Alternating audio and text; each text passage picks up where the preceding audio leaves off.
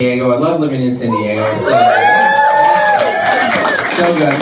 What I really like is that, as you guys know, San Diego, we have a very different reputation than the rest of our state. So when you go to more conservative places, they find out you're from California, they immediately hate you. They're like, oh yeah, you live in California, huh? How you like all this freedom here? Huh? There's freedom everywhere. There's liberty in the molecules. You can breathe it in. There's freedom everywhere. Freedom. There's freedom. You live in that liberal, socialist, communist California? Where do you even live in California? You go, San Diego. They go, oh, we love San Diego.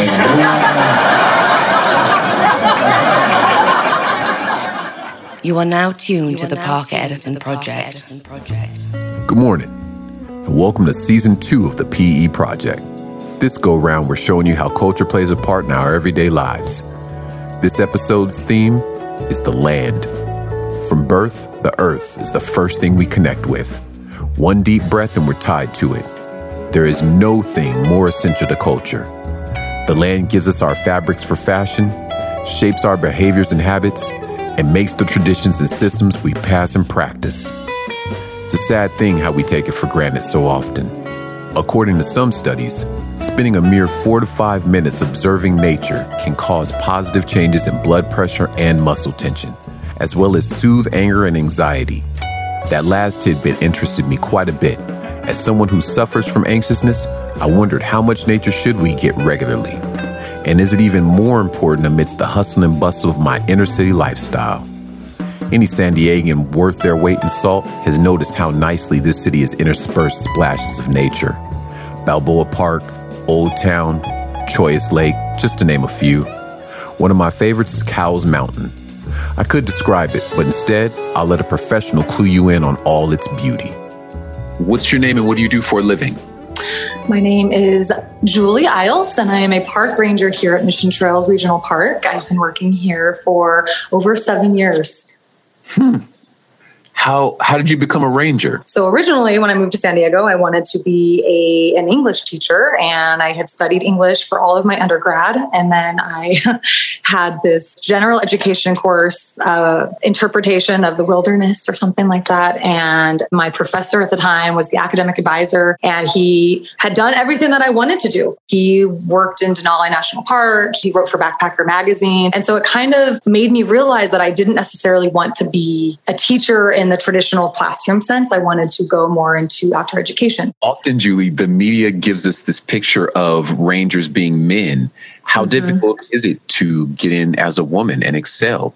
I feel fortunate that my staff and colleagues, we all support each other. But I do feel like women, particularly in this man's industry, women kind of have to overcompensate to prove ourselves that we're capable of, swinging a pickmatic to build a trail, or be curt enough and assertive enough to respond to people that have a sense of entitlement in the park when they're not, necessarily complying with our rules and regulations. So I've definitely felt it. There is no denying that. I have had people stop me when I'm building trails and joke about making the male ranger do it. But it also kind of solidifies the need for more women in this industry and for young people to see that. It's my favorite thing when I have little girls that tug on their mom's shirts and say, look she's a ranger. That is why I'm in it. That is what makes me so glad to be here and makes me recognize my position and hopefully, the influence that I can have in other people's lives. What's the most unexpected part of your job? We have over 8,000 acres of undeveloped, pristine San Diego open space. And we have some trails, we have something for everyone, but people come out to the park. I think they have this misconception that it's a park, more like a community park where it is manicured. They're going to find a field where they can dribble a soccer ball or, take their kids on a swing set. And this is a very different type of park. I mean, when you're out here, you are exposed to the elements, incremental weather. And of course, people think park, they think maybe, there's trees there. This is a Mediterranean climate. it. And most of our trails will take you through Chaparral. So it is hot. It is exposed. Most of our rescues out here at Mission Trails are due to heat-related illnesses and, of course, an ankle injury, usually. So that's what I mean. People come out to the park expecting one thing, and then they actually step foot on the trail and they realize that maybe they're in over their heads. Can we talk about Cowles Mountain? Coles Mountain. It is pronounced Coles. George Cole was an early land owner developer out in the East County area. So Coles Mountain, like the department store, we want to respect the dead, right? It's a namesake, so we want to pronounce it correctly. So Coles Mountain is our most popular peak in the park, of which we have 5. So Coles is the tallest peak in the city of San Diego. We see so many people on Coles Mountain, over 500,000 a year.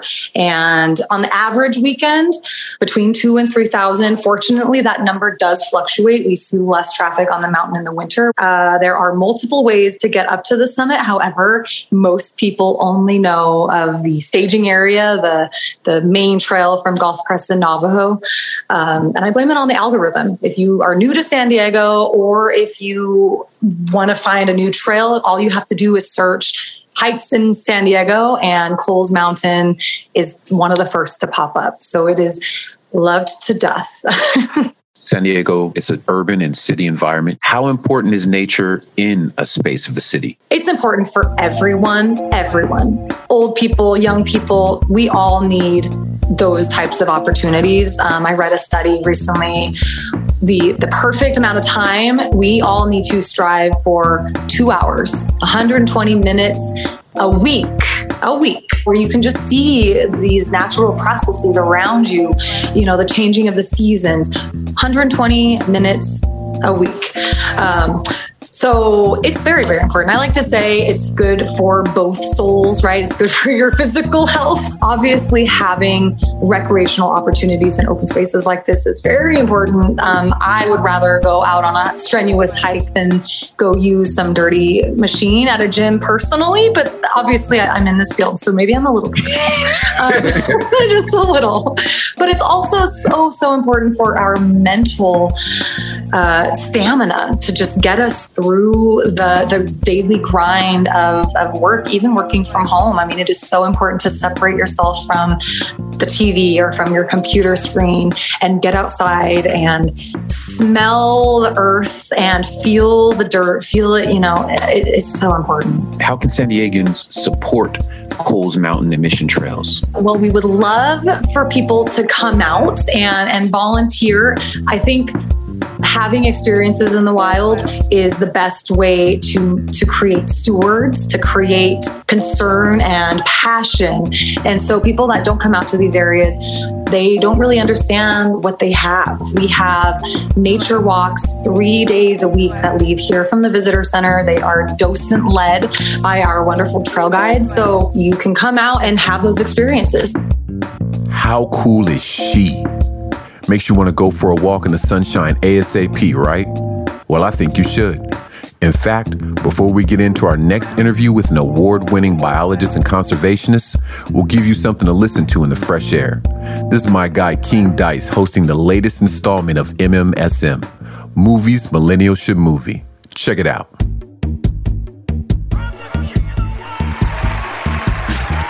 All right, this is Movies Millennials Should Movie. I am your host, King Dykes, musician, social commentator, and connoisseur of fine cheeseburgers. I am here with my guest, Dustin Nickerson. How are we? Good to see you, my friend. I am technically a millennial, so this is, but I'm on the elder side of it. I'm a geriatric millennials, which is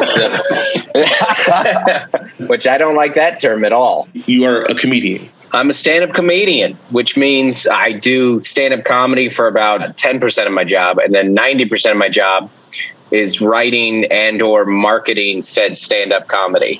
Right, which directly ties in to the theme of the movies that we're going to be talking about today. Our theme for today is comedies.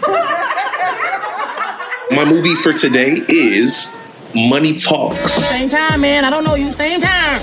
He's a hustler by day. $50 million? He's a player by night. How about some nice Dom Perignon 85? How about some Coke 45? And the only thing bigger than his bank account. Where are my diamonds? What diamond? Is his mouth. This is my fiancée Grace. Facts.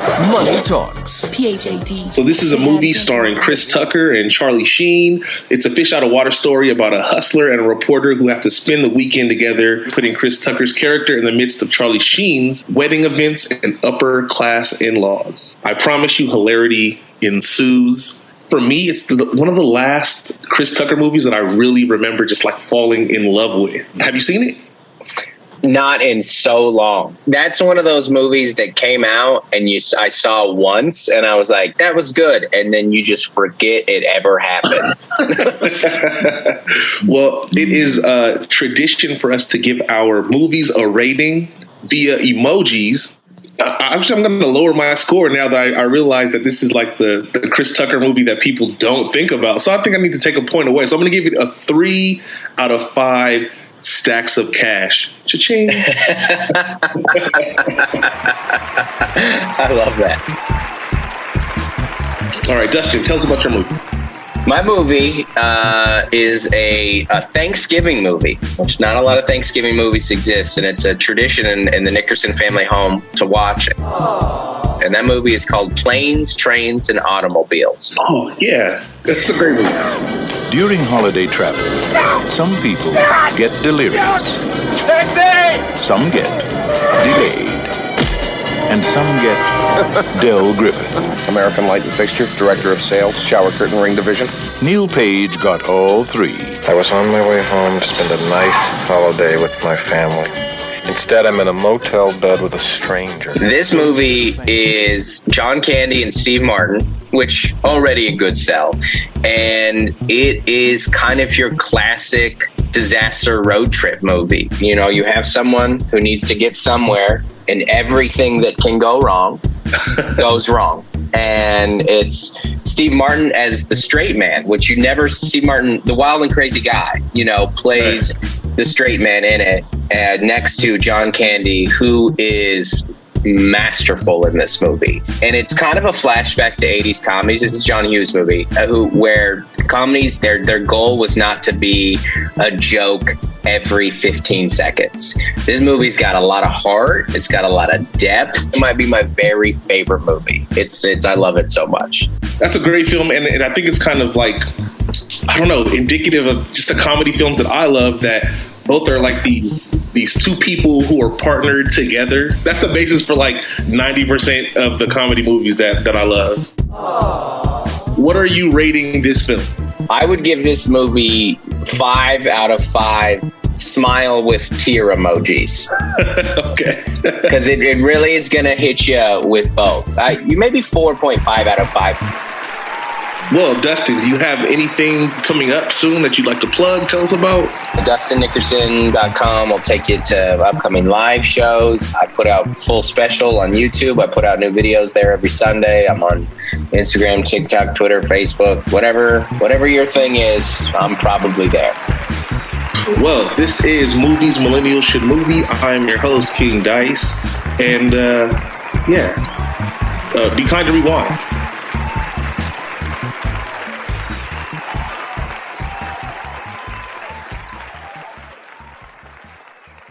Stay tuned for more of the PEP.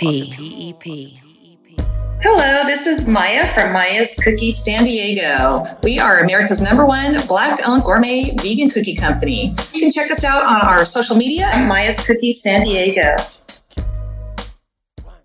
KPBS On Demand is supported by Marrokal Design and Remodeling, helping homeowners with their home remodeling needs. From ADUs to custom kitchen remodels and room additions, Marrokal Design and Remodeling designs and builds your dream home. Learn more at trustyourhometous.com. Welcome back. In 1998, a pair of U.S. botanists coined the term plant blindness, describing a disturbing pattern of children's tendencies to recognize animals as living creatures before plants. If shown a picture of animals in the wild and asked to list the living things, kids would only write the animals they knew. Which sounds like a small thing, but the problem is those kids grow up to be adults with little interest in conservation or public funding for plant research. When you consider that we not only eat the animals that eat the plants, but utilize nature's herbs and medicines to heal ourselves, this is beyond problematic. This is what a previous generation would describe as not being able to see the forest because of the trees. In other words, we are so short-sighted that we don't realize that cutting down one tree is always the first step in destroying an entire forest. I'm deeply rooted in this subject. No pun intended. My name Parker comes from a long line of naturalists. That's where the family name Parker would come from, is being the outdoors, the keeper of the park. One of those people who would guide and track those people.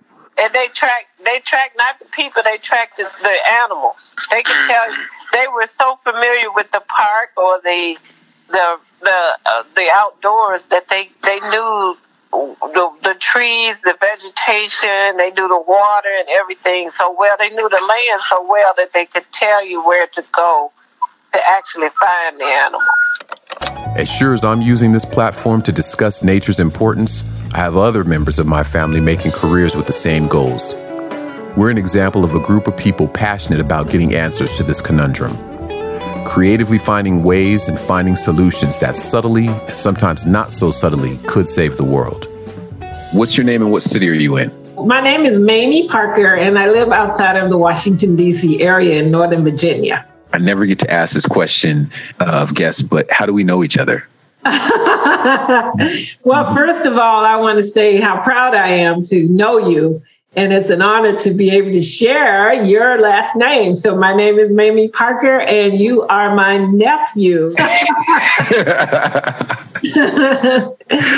So awesome. So awesome. Ani, what do you do for a living? I am what I consider really an ecologist. And most people call me an activist, and they call me an environmentalist. I studied fish and wildlife. I studied limnology, which is the study of fresh water bodies, lakes and streams. But what I really want to be known as is more of a mirror for little Black girls and boys and brown girls and boys to see something that they could be. I just love Amanda Gorman, the poet that talks about seeing it is believing it, and that you can achieve it and be brave enough to see it. So what I do now is to go around and share my story on why it's important for us to save this planet. And we don't realize that saving nature oftentimes will save ourselves. Oh my gosh. I'm in such agreement with all of that. Yeah. And I know you like music. So I'll tell you how I was inspired. When I was young, very young, a teenager, I heard Marvin Gaye's song. And he talked about in his song, Mercy, Mercy Me. And he said, what happened to our blue skies? And then he said, radiation in our air. And he said, mercury in our fish that we eat. And that really just kind of made me in the voice of Arnold from Different Strokes when he said, what you talking about, Willis? I was like, what are you talking about? The fish that I ate, your grandmother, my mother, was an avid angler, fished a lot, took me fishing with her. But I knew that the protein in my diet came from the land and from the fish that I ate in many instances. So that was a call to action for me that came from several individuals, but Marvin Gaye had a lot to do with that in that song, Mercy, Mercy Me. It was called The Ecology, was the name of the album. I had no idea that that was such an influence for you. That's really cool to know. You're a native of Arkansas, yes? I am a native of rural Arkansas, right on the Louisiana border, Mississippi Delta. How difficult is it or was it for a woman of color to excel in the field you're in? Of course, you can imagine that being a Black woman from the South, spending most of my career in the Midwest, the upper Midwest, in Minnesota and Wisconsin and Massachusetts and here in the Washington, D.C. area and in Georgia, that I've been called many names. I've experienced a lot of isolation. I've experienced a lot of macro and microaggressions. I've been called the N-word. So it was not always easy, but it was something that I felt that we needed to do.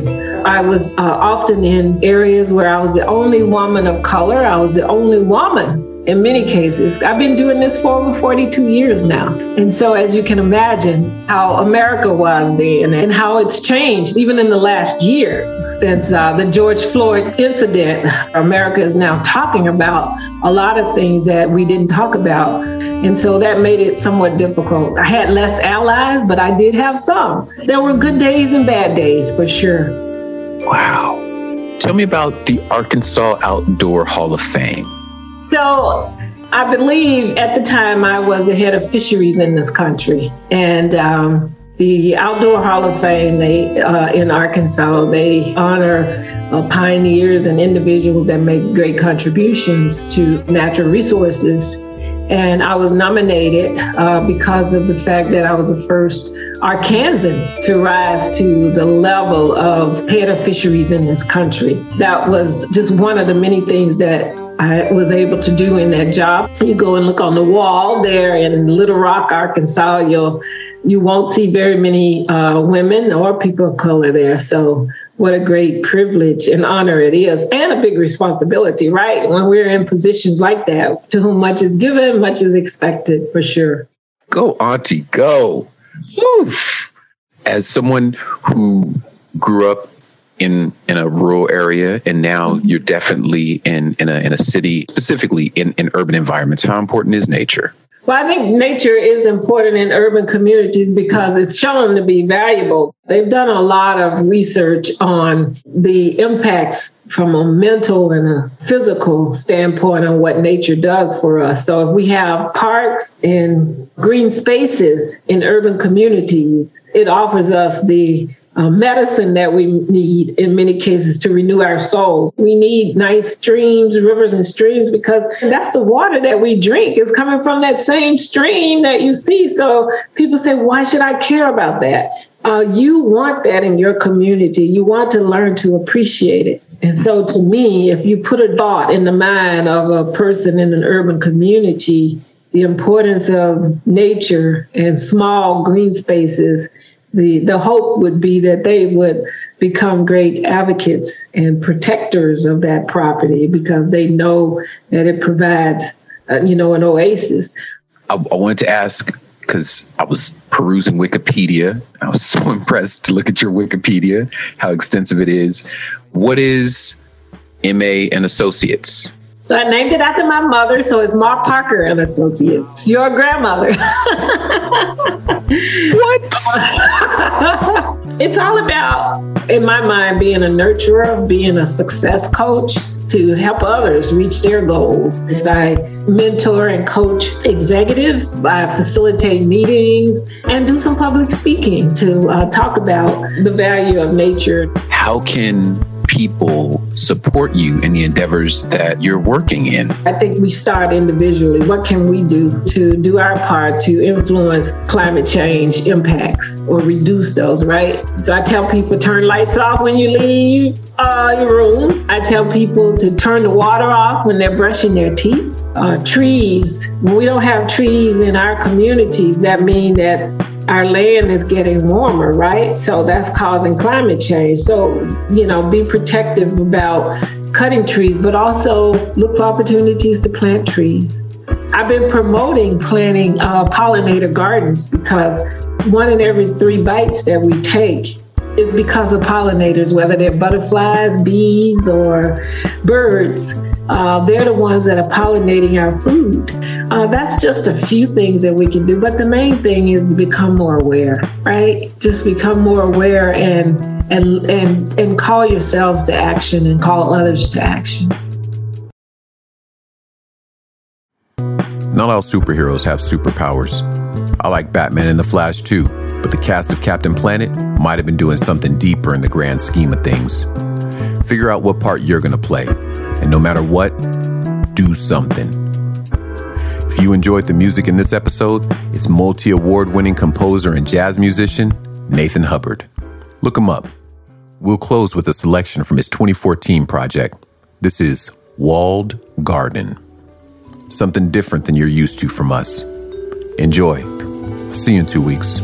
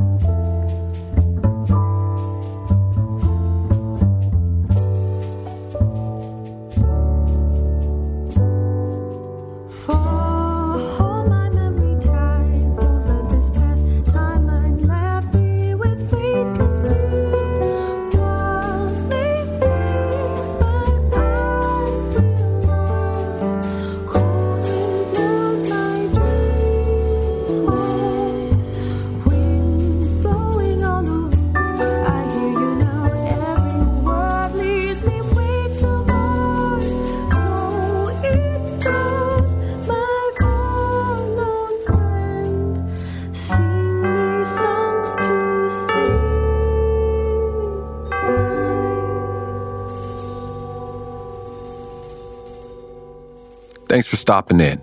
The Parker Edison Project is produced and hosted by yours truly, Parker Edison, and the good people at Platform Collection. Be sure to subscribe and catch the next episode on Apple, Spotify, or wherever you get your podcasts. If you have any comments or questions, visit theparkeredisonproject.com or hit us on Instagram at the PE Project. My guy Kurt Conan is audio production manager. Lisa J. Morissette is operations manager, and John Decker is associate general manager for content. This programming is made possible in part by the KPBS Explore Content Fund. I love saying that because it reminds me of Sesame Street. Y'all stay safe out there. KPBS On Demand is supported by UC San Diego, offering the online Master of Data Science program, a blend of computer science, statistics, and domain expertise. Learn more about University of California San Diego's online Master of Data Science program at omds.ucsd.edu.